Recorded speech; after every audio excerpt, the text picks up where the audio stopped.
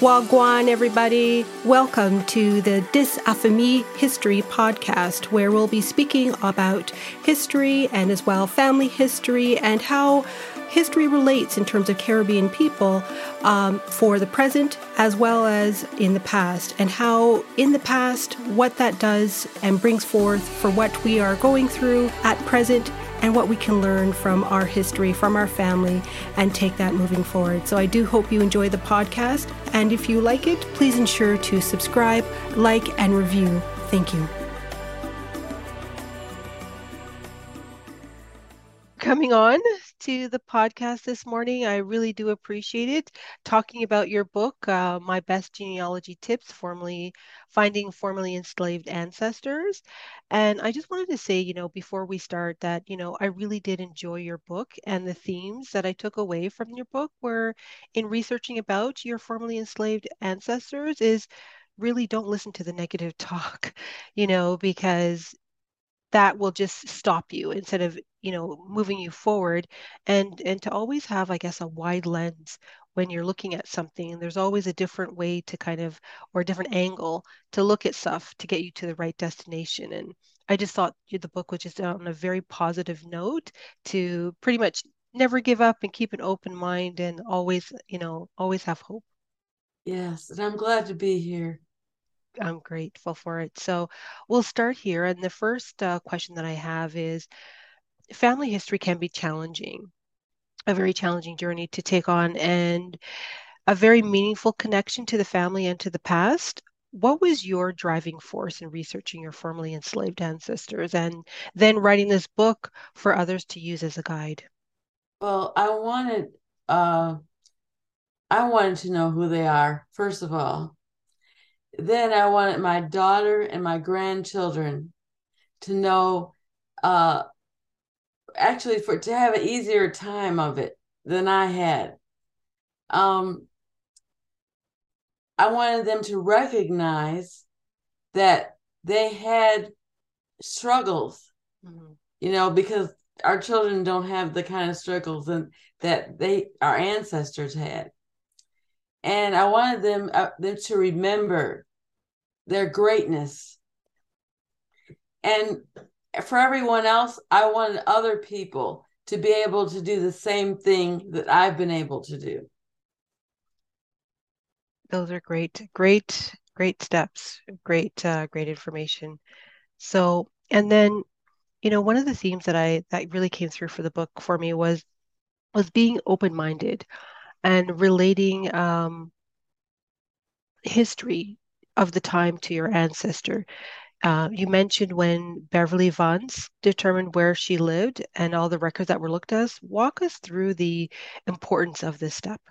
Okay. Now, Beverly, this is very difficult because Beverly was a man, and so it's hard to remember that. Yeah.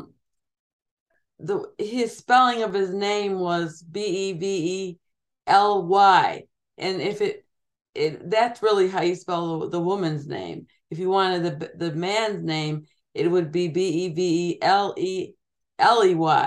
So that was something to get through.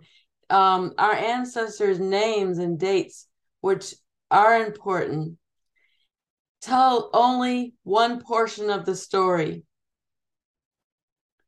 We need to, if possible, tell about the things that they struggled to accomplish. The first task is to determine the places where they were living. Once we do that, Family Search has provided the Research Wiki, which will lead or tell the records for that area where your ancestor lived. For example, if I take Abbeville County, South Carolina, I can get a whole page of resources for that area on the wiki. I would suggest that you create a timeline, because that will reveal holes in your research, where you really need more information. After exhausting the resources, on the research wiki,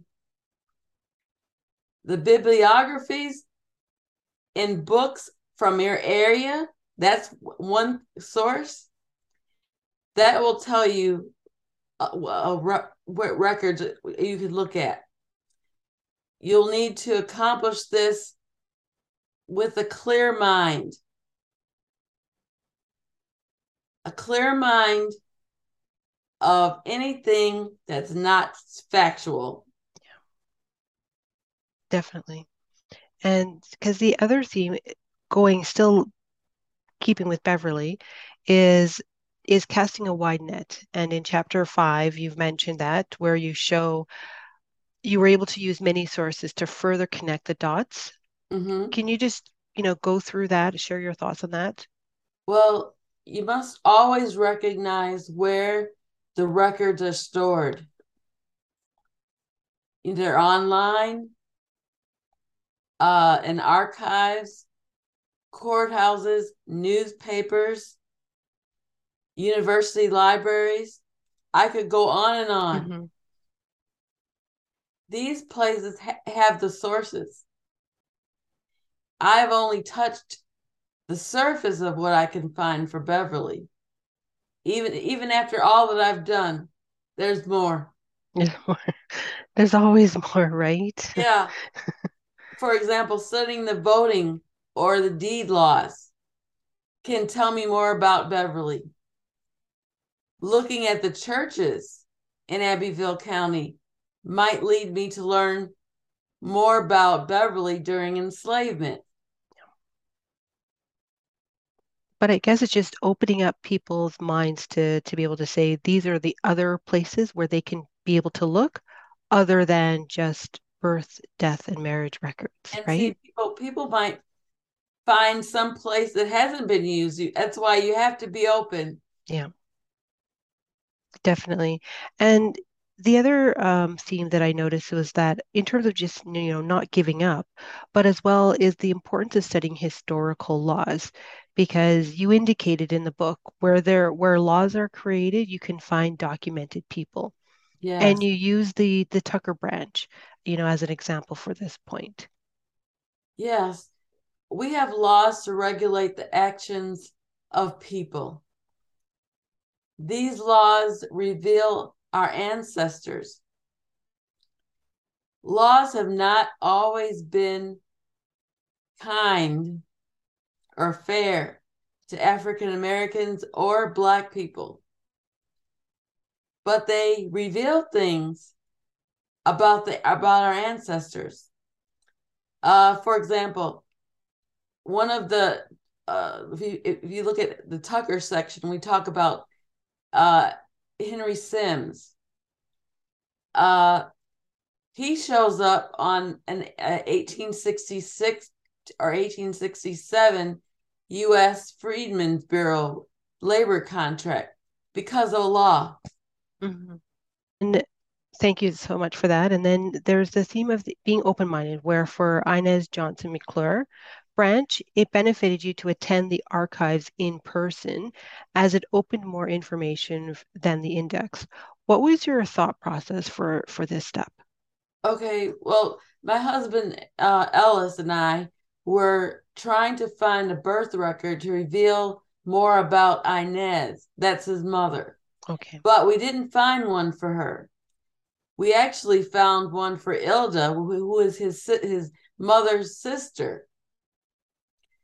The original record gives us an address in New Orleans. Okay. That year, which her birth year was 1913, they do appear in the city directory. So they're in, because of the going to the original birth record, I found out the address. Then I looked up on the 1910, and it was the same address. Yeah. That makes me feel good. Um, Having that address can help us figure out what church they went to. And we did find the name of a pastor who married his grandparents. Okay. His name is Reverend C.W. Reeves. He's an AME minister. You, with the Nelms branch of the family that you researched, and where you stated by, you started by oral history, and then by, casting a wider net by further going to the courthouse. Could you just, I guess it aligns with what you said previously, but can you further speak to why you chose this path of going down to the courthouse? Yes. If there was more to learn there, I could access online. Okay. Mm-hmm. Even I even went to the first regional library of Hernando, and that held a clue for me that I would not have seen any other way. It was a book from the Genealogical Society of DeSoto County, and it was the inscription book. It was called DeSoto County Inscriptions. Okay, in that was something I'd never seen before. It was this enslaver. The last enslaver was named Captain Eben Nelms. Oh. And that was in the book. That was in Mississippi, in DeSoto County, Mississippi. After all the research I had been doing, I found that there. Wow. He was born in 1817 and he died in 1902. Amazing. It said that he was born in Anson County, North Carolina. So you just never know. And that was a great undertaking to go to Mississippi. Mm-hmm. I can imagine, yes. Just the travel to get there. And then again, it just reveals that sometimes you can get a little bit more information if you can be able to see the actual records themselves than just by going by the index. Yeah. Yeah, because I know that's happened for myself in terms of traveling to places and seeing what's actually written. And as you said, you discover something else different You do. that you didn't realize or know before. And when you discover things, sometimes you discover could be a little different, just maybe part of the year. Yes. Or everything you discover, you just record it and give the source. Yes. And leave it for the next generation. Absolutely. Don't just take one of the facts or one of the answers that you find. Let it go as a whole record.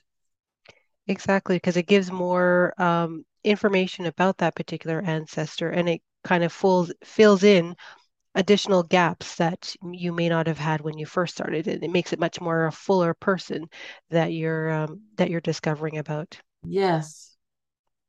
So, and then the other thing is that you had gone to, I guess, discovering local historical societies, and you said that was very important for you in tracing your enslaved ancestors. Why do you think that these societies would assist anyone in researching their family history and maybe be able to bridge the gap that may provide a missing link? Well, I know that historical societies have records that genealogists can use or family historians can use. I've been very successful at discovering the enslaved in church records at the societies and during the time that they were enslaved. Historical societies are not traditionally used for that. Yeah. There really is a lot to discover at those places, though. And I would suggest that a person would join right away. First thing, if if it's in your ancestors' area, please join. Okay. You may need to plan a trip there because maybe you can't get the information you want through them, and you have to let them give you records. Yes. And another thing is follow them on Facebook if they're on Facebook. You want to show that you do care about them too. Mm-hmm. Definitely has to be. That's a trick to getting help. Oh, yes, absolutely, absolutely. Because I mean, I know that in your family history research, your family was, over 5 states, and you used online resources and databases.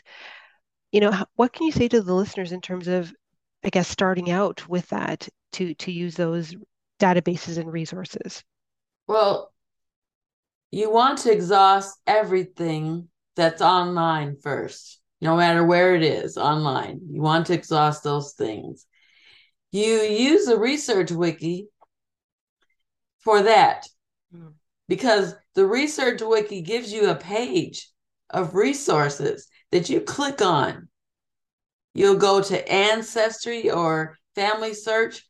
It'll say go to the courthouse. It has the Historical Society on most of the pages, but the pages come from all over the world. We're talking about Canada right now, or the United States, or wherever. Yeah. The research wiki is the thing that will help you find where those records are. Next, I would suggest joining a Facebook group to learn more about what other people have found. That opens up things more, okay? Mm-hmm. We have Facebook groups at genealogyjustask.com /home. Next, you're really out there. You have to go to the place. You start to identify those places that hold ancestors. I'm sorry, answers. Yes. And you cannot reach them online. Definitely. And then, because I mean, I know with people starting, some will say, there's, paid resources that I have to use. What would you suggest for someone to, starting out, where they can go that wouldn't necessarily be a paid resource at first to access? Is it Oh, is it the wiki page? well, yeah, go the research wiki, go there first because they'll tell you if one thing about them, they'll tell you if the resource is at Family Search, Okay. and they'll give it to you if it's at Ancestry. And we know that Family Search, those records are free. Yes. Definitely. Well, thank you for that. And then now, just lastly, as we close, just to, if you could be able to provide some, I guess, some final thoughts to the listeners to share on, further researching their formerly enslaved ancestors. Yeah, well, I think you need a support group. If you're African American or Black or whatever, and you have a big toll in front of you, researching Black people is not easy. Record access is not easy. Facing what our ancestors struggled is not easy. Yeah. Researching and getting access to records not online takes a strong backbone. But Definitely does. the research is not impossible. And our success will strengthen our families. I know this to be true. I know it because I taught my daughter, and she's teaching our grandchildren. So use that for an example. Yes. Well, absolutely. So that was, thank you so much for that because, as you said, it is not an easy task. No. And it definitely can be overwhelming at times. And, depending on how you start, whether it's through your oral history, and then finding certain information that may not match up with that can be, disappointing. And then you're wondering, am I really looking in the right direction? So, and as well, having a support group is definitely great. I wish I had that when I started. Yeah. That would have been, really great to be able to use as a motivation further along the line to really be able to connect all of the dots. But I just wanted Well, to thank you. I want to tell you that with the book, Mhm. um, we've started a group with the people that have the book, and it's a wonderful resource. It's free, and they're just really active in there, Yeah, which is and good. they get to other people's resources, and it's really good. Because I mean, as you said, it's not that we're, these are people way in the past. Yes, it's in the past, but these are people that are our family that we can be able to use their experience as motivation here in the present for us to say as an example of look what they did, I can do that too, type of thing, Yeah, yeah, right? And it right. really is a great motivation to know that, well, yes, I had, so and so in my family and they did this and this was their struggle of being able to overcome, so to speak, or to just to Yes, know what they did and to know that yes, we have history as well. It may not be the most glamorous, but a bit troubling in terms of how you may want to look at it or frame it, but at least we have history, we belonged, we were here, and we walked on this earth, that's right. right? So thank you so much for the book, thank you so much for the time, for coming on. I really, really, really do appreciate it. So I want to thank you so much, Robin. Thank you. Thank you. Hoped you enjoyed this episode. And if you did, please make sure to like, follow, subscribe, and write a review for the episode wherever you listen to your podcast. Thank you.